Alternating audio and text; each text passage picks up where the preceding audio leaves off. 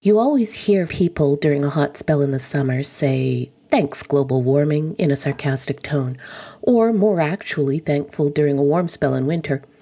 But if you are at all well versed in the phenomenon of climate change, you know that a single event doesn't signify that it's happening.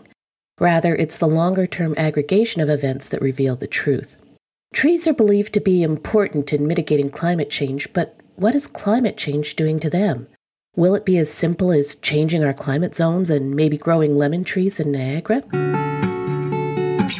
I'm Shauna Doby, editor of Canada's local gardener magazine, and this is Flora and Fauna.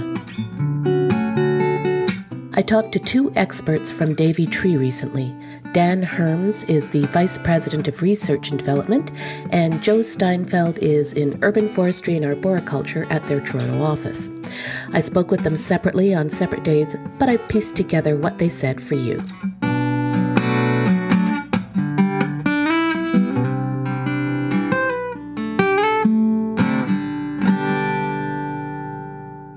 First, I've heard an awful lot about Davey Tree, but I've always wondered just what exactly they are. As Dan tells me, the company does, well, just about everything you can think of to do with trees. So Davey Tree is a large full-service tree care company. We operate throughout the United States and Canada. We were founded in Kent, Ohio in 1880. Wow. And we provide services that range from residential and commercial tree care to commercial landscaping services, where we maintain large properties like campuses, military bases, golf courses. We service utility corridors, line clearance, vegetation management, and we have an environmental consulting division where we focus on urban forest management and as well as natural area management. So endangered species management, stream restoration, wetland management and mitigation, invasive plant management. We're a large, diverse company with about 11,000 employees and annual revenues of about $1.5 billion US dollars. Mm-hmm. I've heard of Davey before. Now I know why. Joe fits into the urban part of this equation, and here's what he had to say. I'm the manager of urban forestry for Eastern Canada at Davey Resource Group. We are a division of the Davey Tree Expert Company of Canada. So my division provides consulting services in arboriculture for clients across Eastern Canada. So that's everywhere from the prairies on east to the Maritimes. And what we cover are anything that clients require as far that doesn't involve tree pruning or removal. So that would be arborist reports to assess people's trees, provide risk assessments, plan around trees for construction. So we do a lot of tree preservation planning. We also provide a lot of on-site services like root excavation, root pruning, treatments and inspections after construction. So we try to provide more holistic services to ensure the preservation and continued growth of trees on people's properties and wherever else people have trees. You guys do so much. A lot, yes. Mm-hmm. We try to do everything that the guys in the trucks do. A little bit more of my background. So I am originally from the US. I was born and raised in New Jersey. I went to Rutgers University. I graduated in 2011. So my schooling was in forest ecology, and my first work experience was in forest preservation. So I worked for a land trust that took in donations of properties or easements of properties where people would set aside tracts of land that either they owned or would be donated either through trusts or from town, ownership to the state. And we would, maintain those properties and build trails, put up signage, do natural heritage surveys. Then I started working for Davey about 9 years ago, almost 10 years ago now. I first worked in tree inventory, surveys. So I would travel around the entirety of the US, taking inventories of street trees and park trees and any public trees that municipalities own and maintain. And that allowed me to see just about all the corners of the US and learn all the species that can grow throughout North America. Continued that work up into Canada starting in 2017. So I have, worked on projects in 5 different provinces now, pretty much from coast to coast. That's taken me all the way from Eastern Ontario all the way out to BC, pretty much. So Joe started in forestry and then moved into urban trees. If you ever thought they were pretty much the same thing, well, they aren't. Here's what Dan has to say about it. Urban trees are generally have been planted. They may or may not be native to the area. They may or may not be well adapted. They tend to find themselves in environments that are different from where they evolved. So soils are different, moisture's different, heat regimes are different. There's a lot of differences between urban trees. They may have they're generally planted, so they haven't grown from seed. That further tends to complicate, their adaptation, because trees that are grown from seed, if they've made it, they made it because they are tolerant of that environment. So, they get weeded out. Urban trees can struggle along. But if they're planted well and they're selected well for the site, they can thrive. Pest complexes tend to be different as well in urban environments. So, there's a whole suite of insect and arthropod pests that outbreak in urban environments that just never do in a natural forest, because you don't have the natural balance of nature in an urban environment that, helps provide stability to insect populations in a natural forest. And so, when it comes to climate change, then all of these factors are aggravated by kind of the rapid change that's occurring in the environment. So, the precipitation regimes and other things that are affected by the warming climate.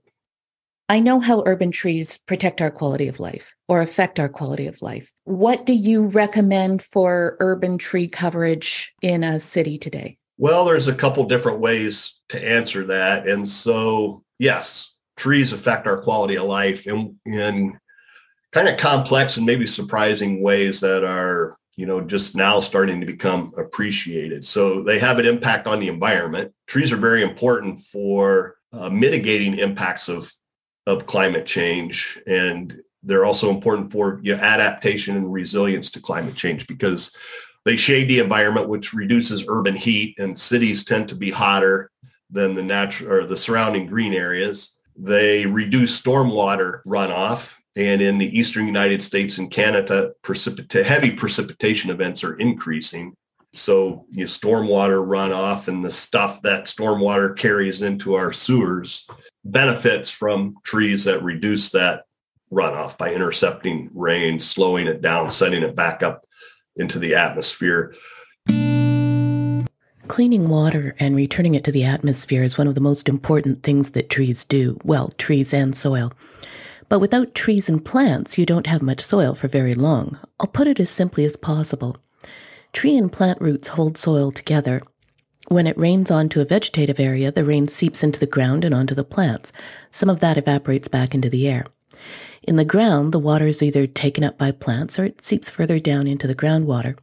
What is taken up by plants goes back into the atmosphere through transpiration. Plants don't transpire mercury and heavy metals. They just give the atmosphere normal water molecules. When it rains onto roads or parking lots or tennis courts, the rain runs off either to the ground or more likely to sewers, taking all of those pollutants from the street with it. Those sewers deposit the rain and pollutants directly into a lake or river, which pollutes that water. Of course, trees sequester carbon and store carbon, so they contribute that way. They filter pollutants from the air.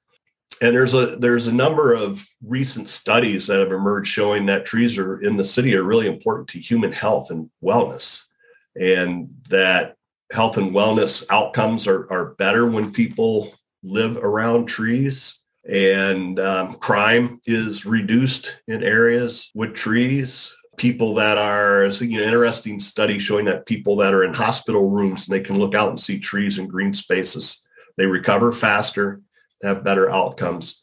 So, these are all really important benefits that trees provide.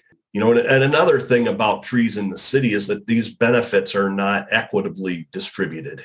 There are, especially in larger cities, there are areas that just do not have a lot of trees. The trees were planted and they weren't maintained and they haven't been replaced. And so you have areas, particularly in inner city areas, disadvantaged neighborhoods that just don't receive the benefits of urban trees that people in higher socioeconomic areas do. Nobody is saying that poverty can be solved by planting more trees in economically disadvantaged areas, but think of what putting more trees in those areas would do. This always makes me think of Robin Hood. He cavorted in Sherwood Forest, where he would steal from the rich and give to the poor, as legend has it. Maybe that's what we're afraid of, that if more trees are planted in low-income neighborhoods, the people who live there will become thieving communists. Maybe that's it. What would you say is the favorite street tree in Canada right now? It's the Norway maple, unfortunately.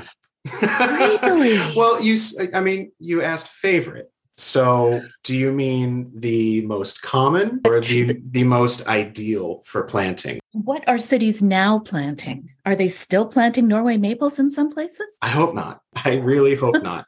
However, unfortunately, I still do see that. And sometimes I see that more on the fringes. We did a project up in northern BC in Fort St. John's a couple of years ago. Mm-hmm. And what we saw were a lot of plantings of Norway maples because, and this is also related to climate change, though they are in a much more northern climate, they're in one of the lowest hardiness zones. They are now able to plant some of the species that are more common closer to the southern border of Canada. So we were actually starting to see some Norway maples be planted. However, they are, as everyone should know, a non-native and in many places an invasive species. Now, as far as favored trees for planting go, I would say the top three are honey locust, linden, and elm. And all three of those species are native to North America. The honey locust is a weird one. I like to think the honey locust is a bit of an orphan species. It's one of the species that most likely once grew widespread up into Canada, but during the Ice Age was pushed down into, the lower 48 of the United States, down into the Ohio Valley.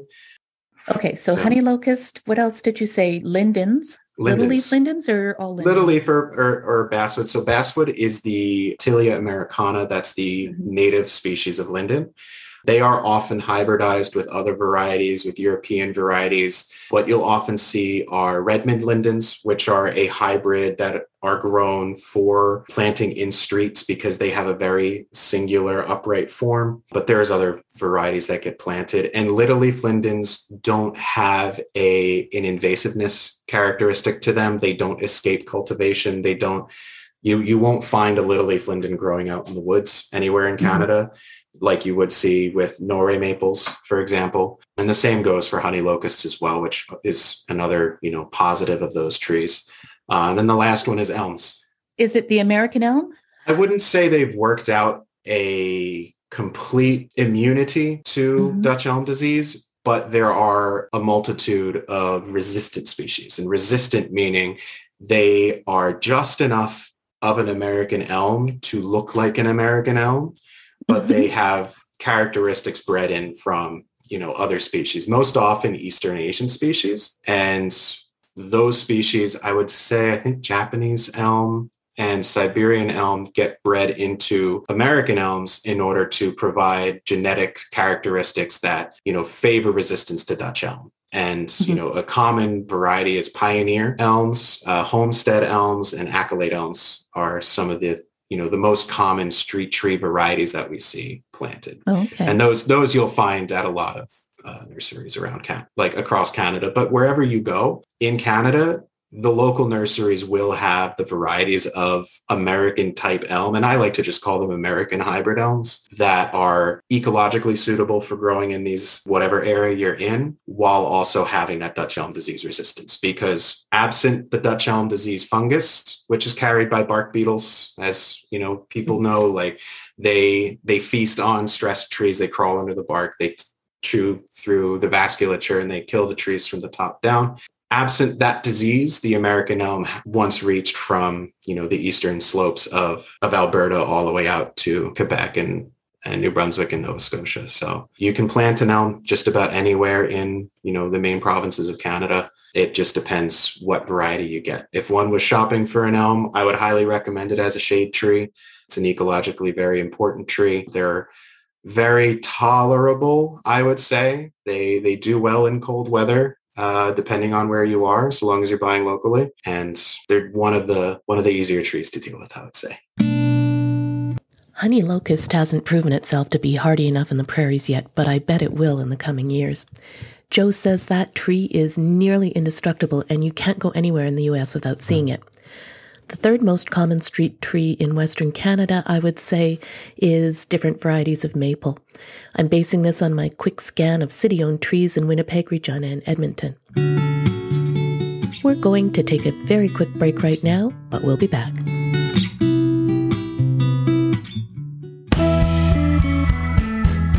Canada's Local Gardener just got even better. Flora and Fauna, a new e-digest coming weekly. Go to localgardener.net to find out more information. That's localgardener.net. We're back, and it is time to get into climate change. I asked Dan to comment on the subject. So they're kind of, the trees are migrating north, which is to be expected. They've always done that, migrate back and forth as the glaciers advance and recede. But the climate's changing a lot faster now than it did in response to the glaciers. When you say it's changing faster, can you give me an example of that? So the climate has warmed 2 degrees Fahrenheit on average over the globe, or about 1.1 degrees Celsius on average, the surface temperature since the beginning of the 20th century. I'm going to use Fahrenheit, if you don't mind. Go ahead. 2 degrees Fahrenheit may not seem like a lot. Most of that warming has occurred since 1980. But consider this, the difference in the temperature of the Earth between the coldest period of the last ice age and the warmest period of the interglacial that we're in now is 9 degrees Fahrenheit. And so it took about 10,000 years, for that 9-degree shift to occur. We've seen 2 degrees in the last 40 years. So it's an unprecedented rate of warming. And then the question is, can trees naturally migrate fast enough to respond to that rate of warming? And that's an open question. You won't get any arguments from me about climate change, but I do know that some of our listeners have gone the way of a number of people who really do question the legitimacy of climate change. Do you have anything to say to them?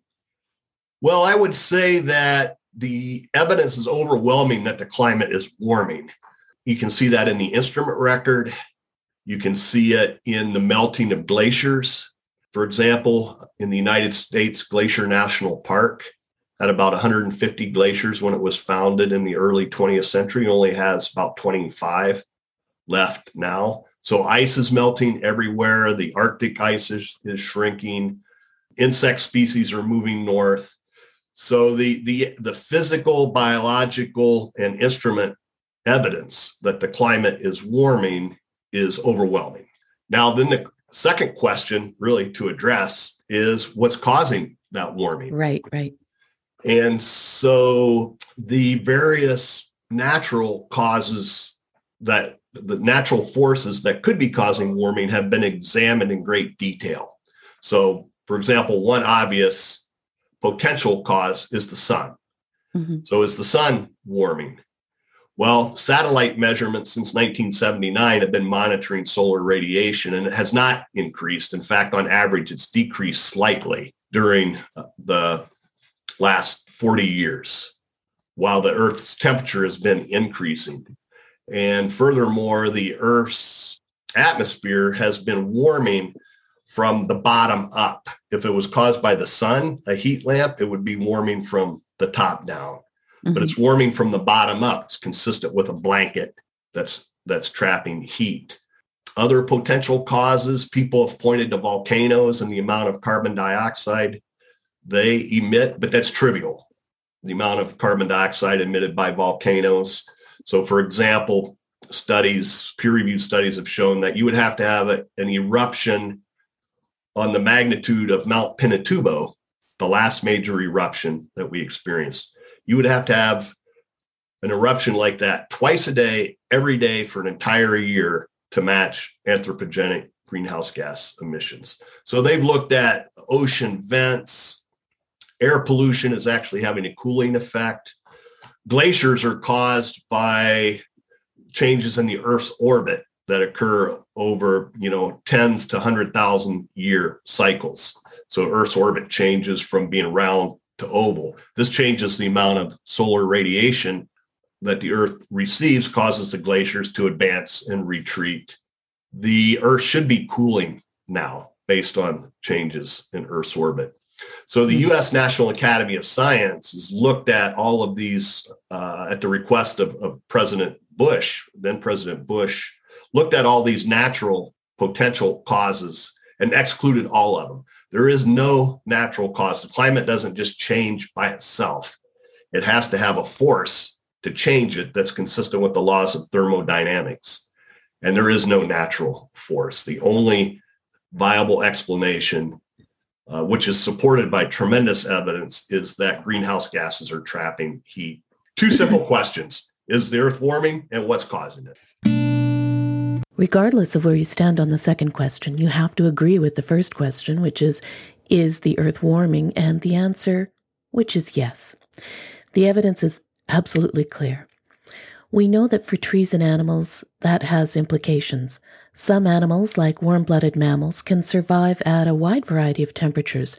For humans, the upper extreme is believed to be 35 Celsius at 100% humidity, or a wet bulb temperature of 35. The key here is 100% humidity. With lower humidity, the temperature can go much higher. This extreme is reached sometimes in different places on Earth, like in India, Pakistan, and Mexico. How many more places will be added to that list? And how hot will temperatures continue to rise? In my line of work, I see us kind of at the front line of the impacts of climate change on the urban environment, and that being, the urban forest, but that also includes, the built landscaped environment that everybody plants their trees in. There's a lot of special circumstances that trees find themselves in cities. You being in Winnipeg and me being in Toronto, we're both in what used to be prairie land, but now is, built up with concrete and streets and grass and culverts. And, we've changed the hydrology, we've changed the ecology, and the ecosystems that are now facing the stresses of climate change are under even more stress, given that they're also being impacted by our own practices, be it gardening, pouring extra fertilizer in the soil, lack of water from, increased evaporation from, having so much paved surfaces. What we see most often is a decline in condition in trees as a result of those stressors. And those stressors are only becoming more severe as a result of, both the warming of the climate and the knock-on effects that is having. So that is leading to a lack of water availability for trees.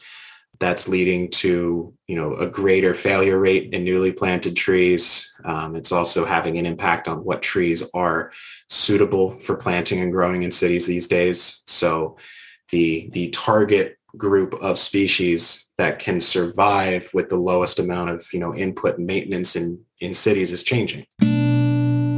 I asked Dan about the kind of trees we should be planting to prepare for this. The climate is changing so fast that a tree planted today is going to experience a different climate within its life cycle. So, if we want to plant a tree that will last 80, 100 years or more, the climate that it's going to experience at the end of the century is going to be very different than it is now. And so that creates a challenge for selecting trees for planting.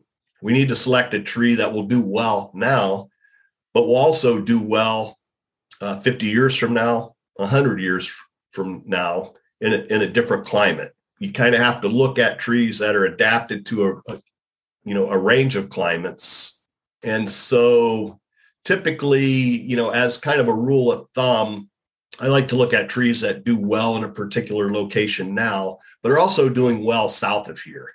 And so I'm in Northeast Ohio, and we're kind of fortunate. We're in a kind of a sweet spot as far as that goes, because there's a lot of trees that range from, southern United States up to the Great Lakes region. And so things like many of the oak species, black gum species, a number of species would be, are very suitable for planting in Northeast Ohio, honey locusts. Then, there are species that are native to the South, but do well in the North, even though they don't grow there naturally. Those would be also good species. So, for example, bald cypress does well in the Twin Cities of Minnesota and probably would do well in the southern Canadian plains provinces. I don't know, but I do know it grows well in the Twin Cities, yet it's native to the swamps of the Southeast United States.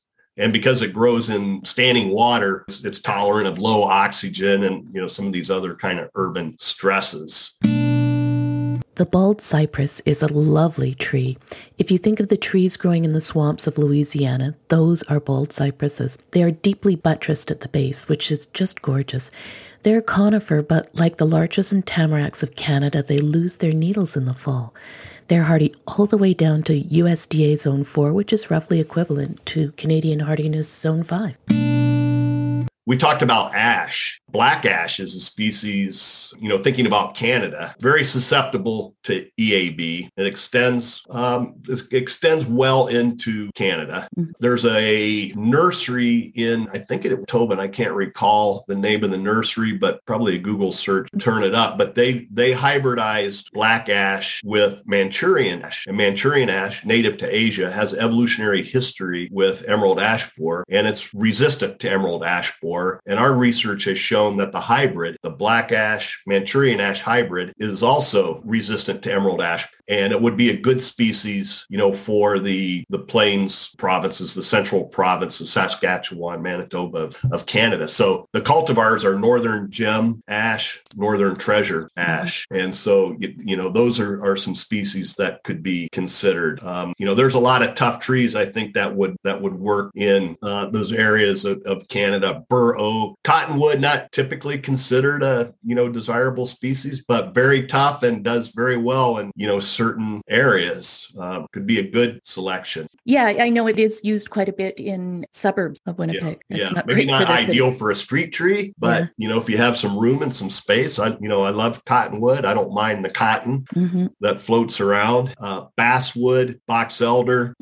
We call that Manitoba maple here. Manitoba maple. Okay. I like that. I haven't heard that. A lot of people don't realize box elder is a maple. So in fact it is. And so that's a good name. I'm going to start using. Thank you. Manitoba maple. Yeah. Thank you. And then there's species that are growing at the southern limit of their distribution. So for example, northern Michigan, the Great Lakes regions, paper birch is being stressed by the changing climate in those regions. It's not tolerant of heat. It's not tolerant of drought. Under those conditions of drought and heat, it becomes susceptible to bronze birch borer, which is a native insect in the boreal forest, in the northern hardwoods forest throughout Canada up into Alaska. When birch trees become stressed, they become weakened and attacked by bronze birch borer. And you're seeing that increasingly happen at the southern edge of its distribution. Also seeing stress to things like firs and spruces at the southern edge of their distribution. So climate models project that spruce and fir will be eliminated from Maine and the northern reaches of the United States as their distribution shifts northward. But spruce trees are also now beginning to grow in areas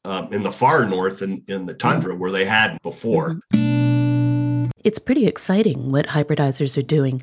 It creates a lot of possibilities for people landscaping their yards and cities planting trees, but it does separate us a little bit more from the forest. Then again, my dog is a purebred dachshund. I was born in a hospital, and the chicken I had for dinner last night comes from an animal pretty far removed from nature.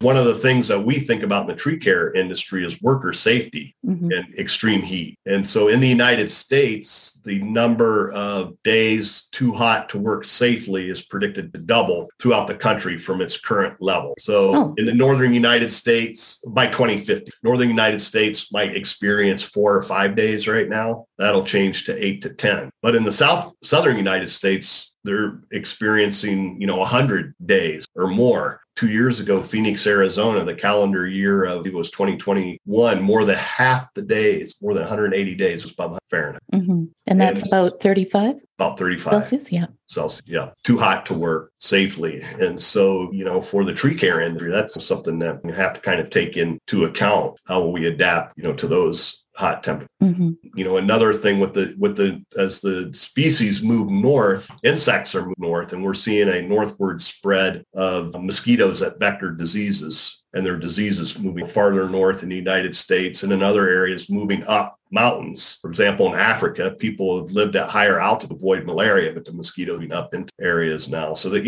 there's a lot of dimensions, and people talk about, well, it's all this kind of doom and gloom, but these are events that have already occurred. Mm-hmm. They're documented, and we tend to be well adapted to the environment in which we're used to living. And when that changes, it's usually for the worse, because we're adapted to what we have experienced, and it requires change. I asked Joe what you and I can do for trees right now.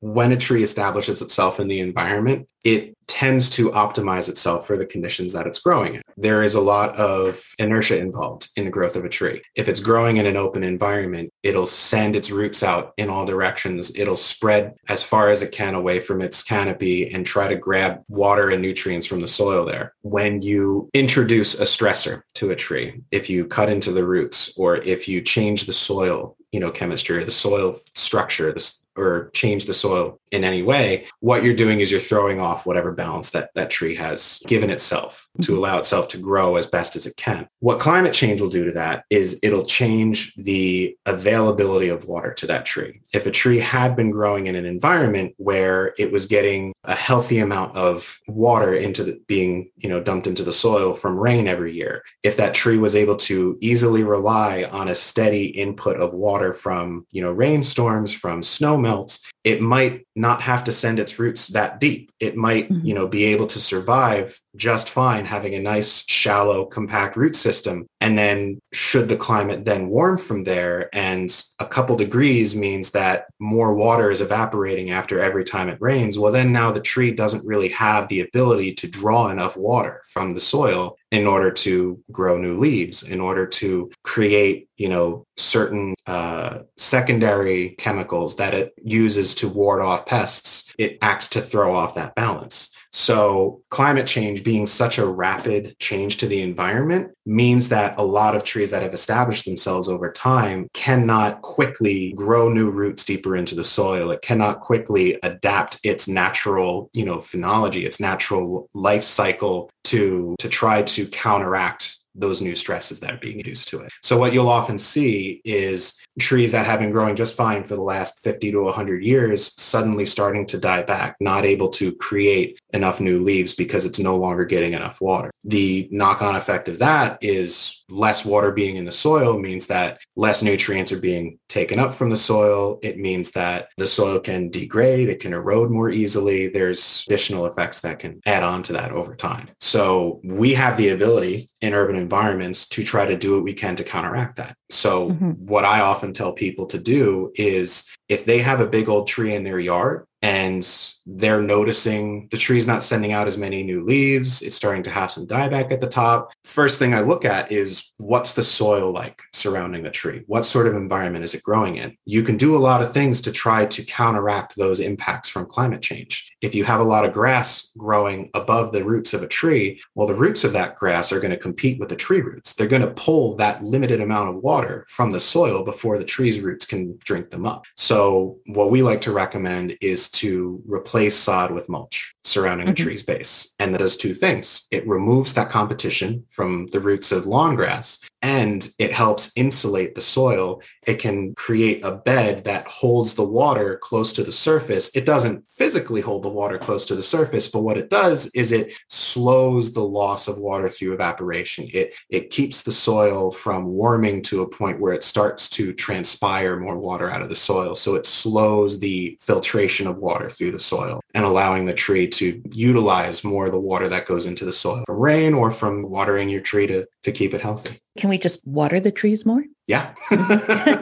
If you ask me to say one thing, just give one line to help trees survive, it's water your trees. It's a huge problem, especially, I'm going to say this anecdotally, with lack of funding in city departments to maintain trees. What we deal with a lot are trees that get planted and then never get watered, or they don't have their stakes removed and the stake straps can rub the tree and cause wounds, or trees might get fertilized once, grow great for a year, but whatever lack of nutrients, there was in the soil was never really treated after that. So what we like to try to tell people is to maintain that sort of care. If you get a tree planted in your front yard, say the city comes by and they plant a tree in your front yard, don't count on the city to come by and water that tree, because most likely they won't. Whether or not you like having a tree in your front yard, I know we deal with a lot of people who will bicker over whether or not a tree they plant in their front yard is a city tree or not. A lot of people here in Toronto, there's a tree planting program where they will come and plant a tree within the boulevard or within the right-of-way, whatever you call the front portion of the property that's under municipal ownership. A lot of people don't want trees there because they don't want the responsibility of having to take care of that tree, because they know the city is not going to come by and do it for them. But if a tree does end up there, if you buy a house that has a tree in the front yard, we always try to recommend maintain the area surrounding that tree underneath its strip line,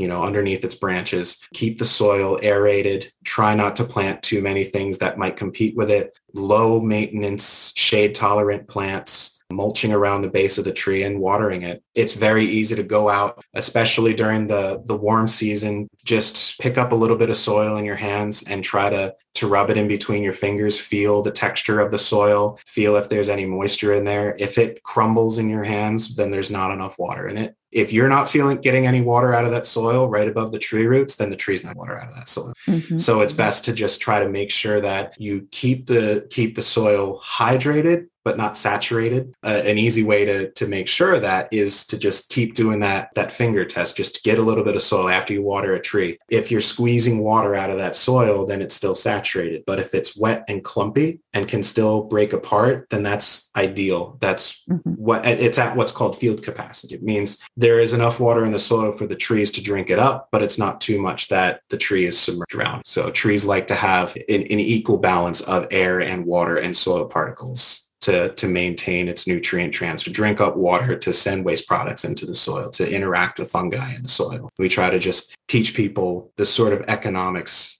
of a tree, to try to explain what the inputs and the outputs are, what the tree needs to survive, and how to counteract deficits that a tree might face, especially now. I have definitely been guilty of planting too much under the tree in my front yard in Toronto. I just didn't have much space to garden in, and I needed more. No wonder my tree grew so much more slowly than my neighbors. Folks, we're going to take another break to hear what Ian's doing at head office. Then we'll be back to hear more about trees and climate change.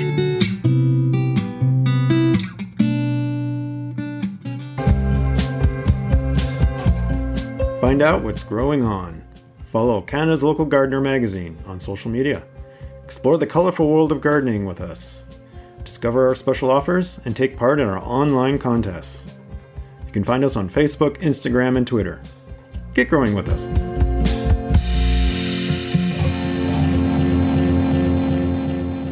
And we're back. I had a question for Joe.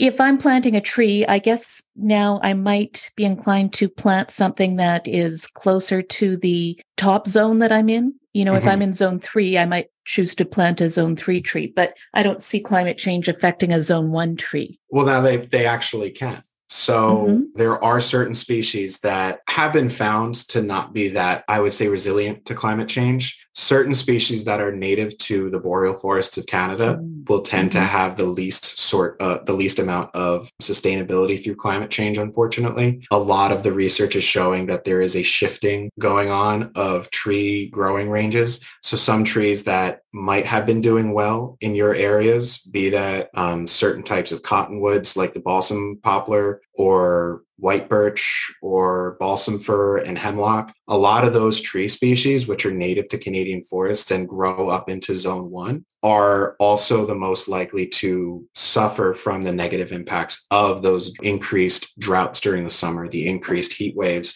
because those are trees that are used to growing in a cool, moist environment when the soil stays moist and cool throughout the summer. Those are trees that are used to growing in, native forests that are dense and full of deep, rich soil that can hold that water in them. So there are certain species that we are trending away from trending away from seeing as being sustainable in cities, and more towards trees that are native further south that do well in environments where it dries out more often. So that might be recommending planting more oaks. Oaks like drier soils. That could be looking at different pine species. So eastern white pine is one of those species that may not be resilient in the face of climate change, but then there are pine species that grow in the States where the soil can be more sandy, more porous, can dry out more easily, and the tree can survive that. So, shortleaf pine, Pinus virginiana, it's very similar to red pine, but it just grows further south. So that might be a tree that can start to supplant some of those pine plantations that can start to be more suitable for growing in Canada, given where the climate's going in terms of warming. We don't want that to be the case, but unfortunately, that's the reality we find ourselves.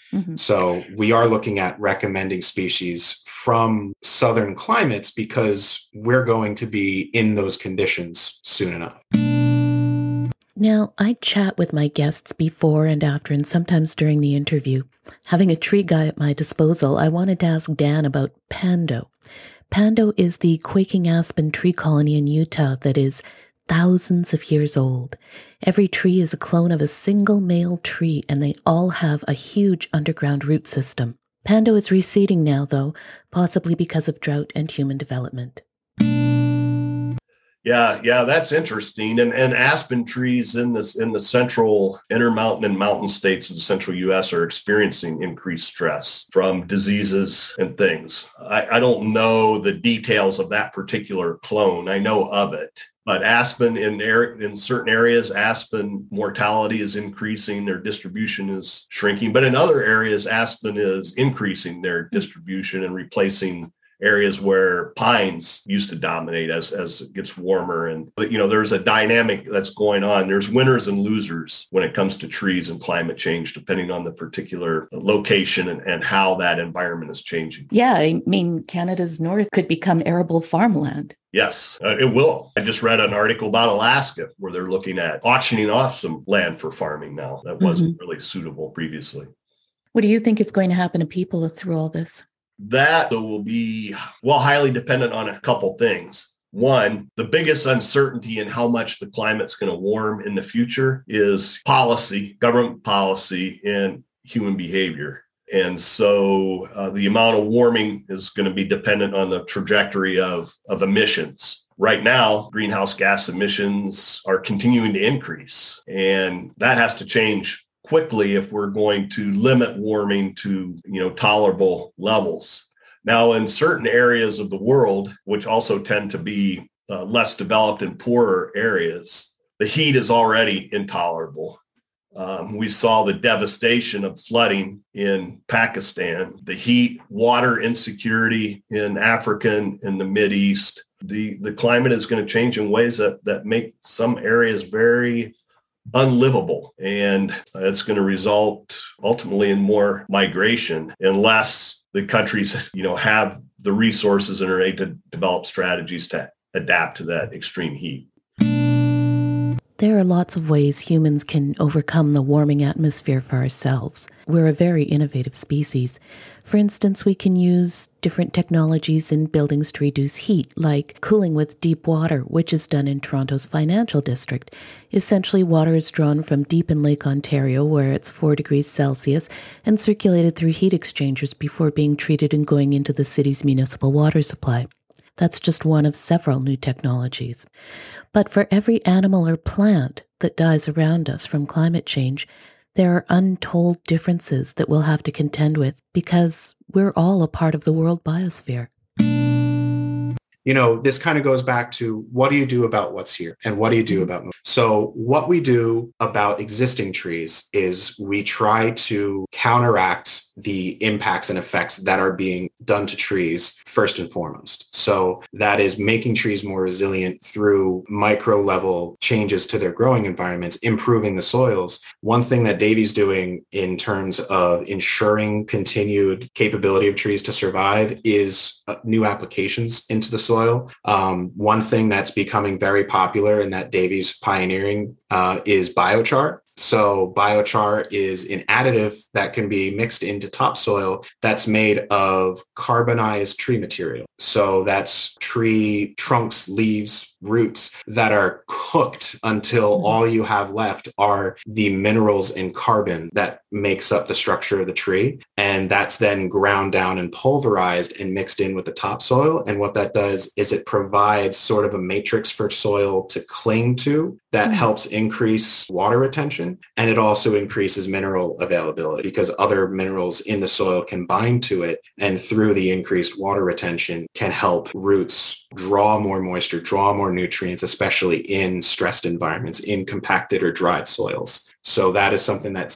Davey's doing to be proactive, to improve the growing environments that trees are in addition to our normal fertilization, pruning, watering that we recommend that is just best practices for all trees. We are also trying to be proactive in terms of providing the best environment for trees to grow in, and then the best, tree species to be selected for planting. So a lot of what we do are working with planting programs, management plans, planting plans. We'll recommend tree species that are best suited to local environments. So here in Eastern Canada, we're starting to see and plant and recommend species that are native to the Eastern US, are, well suited for growing south of the border, but also can grow here, also are tied into the native ecosystems where they exist down in the US. So flowering dogwood, cucumber magnolia, I'm sure these are trees that you've been able to find at nurseries for decades in Canada, but those are trees that aren't, they either have not grown widespread in Canada. I know flowering dogwood is endangered in Canada because it never really had a lot of range here to begin with, but you do find a lot of flowering dogwood down in the States. And that is a tree that you can plant up here. And it's a tree that I've seen all across the plains in the US, in Michigan, in Wisconsin, in Minnesota.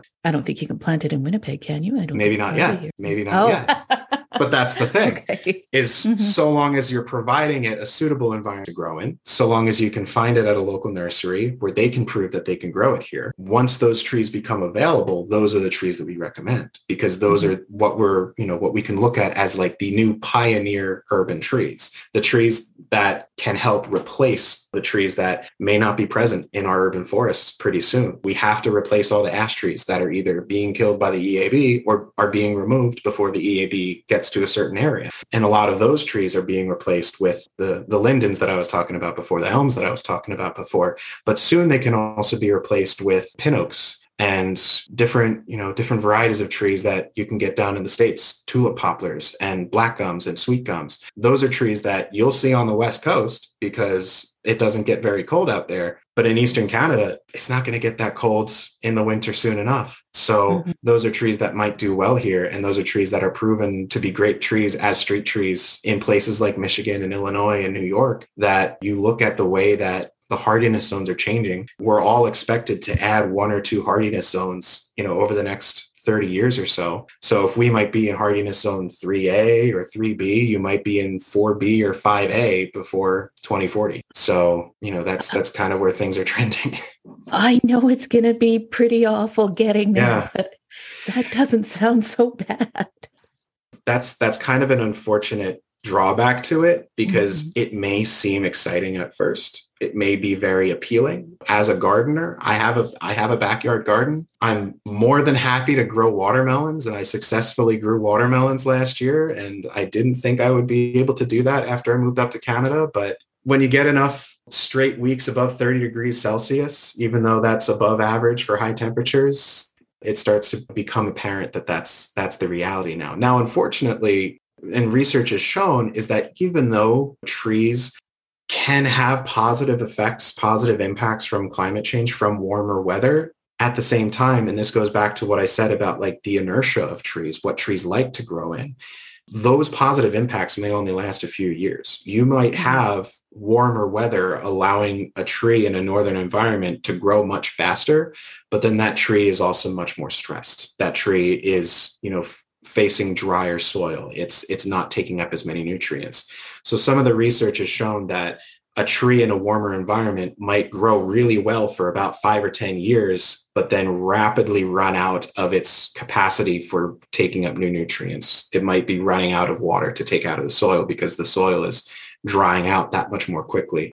The soil that the tree grows in has been there for so long. The last time that all the soils rapidly changed in Canada was during the last ice age. All of the environments that the trees are growing in have been about the same for 10,000 years. And now when it all changes in the span of 20 to 50 years, that's really not enough time for an ecosystem to adapt. So you might have that flourishing of new growth of new trees, but then all those older trees will really quickly start to decline. And that's where climate change will really rear its ugly head, is a loss of native landscapes and a loss of forest ecosystems as a result from those really rapid changes. So you might have flourishing gardens in the city, but you can have widespread pests going through the forest, and that can go through the cities as well, as we've seen with DAB. I'd say it's more negative than positive, and we try to find the positive in the negatives, but it's going to be a challenge. And we're going to turn to Dan now to end this discussion. I think there's reason to be optimistic. I think, we're already seeing a transformation in our energy systems. That's going to continue. The Inflation Reduction Act in the United States that was just passed has a lot of components that are significant for climate, incentives for increasing renewable energy. I think transportation systems will become more efficient. I don't underestimate the ability of humans to adapt and be creative. And I think it'll be interesting to, in 20 years to kind of look back. I think we've turned a corner. Well, folks, that was a little less hopeful than my podcast so far, but it was really interesting for me to learn so much from Dan and Joe about trees in this brave new world. One big takeaway from this podcast: water your trees. I've been pretty lackadaisical about it for the past few years, but when all the snow melts and the ground dries up, I'm going to start giving my gentle giants some additional love and attention. I want to thank Dan Herms and Joe Steinfeld for taking time to talk to me, and to Davey Tree for making them available. I also want to thank Yasmin Conception, our producer, Carl Thompson, our graphic designer, Ian Leet, our president, and of course the Government of Canada for the funds to make flora and fauna possible.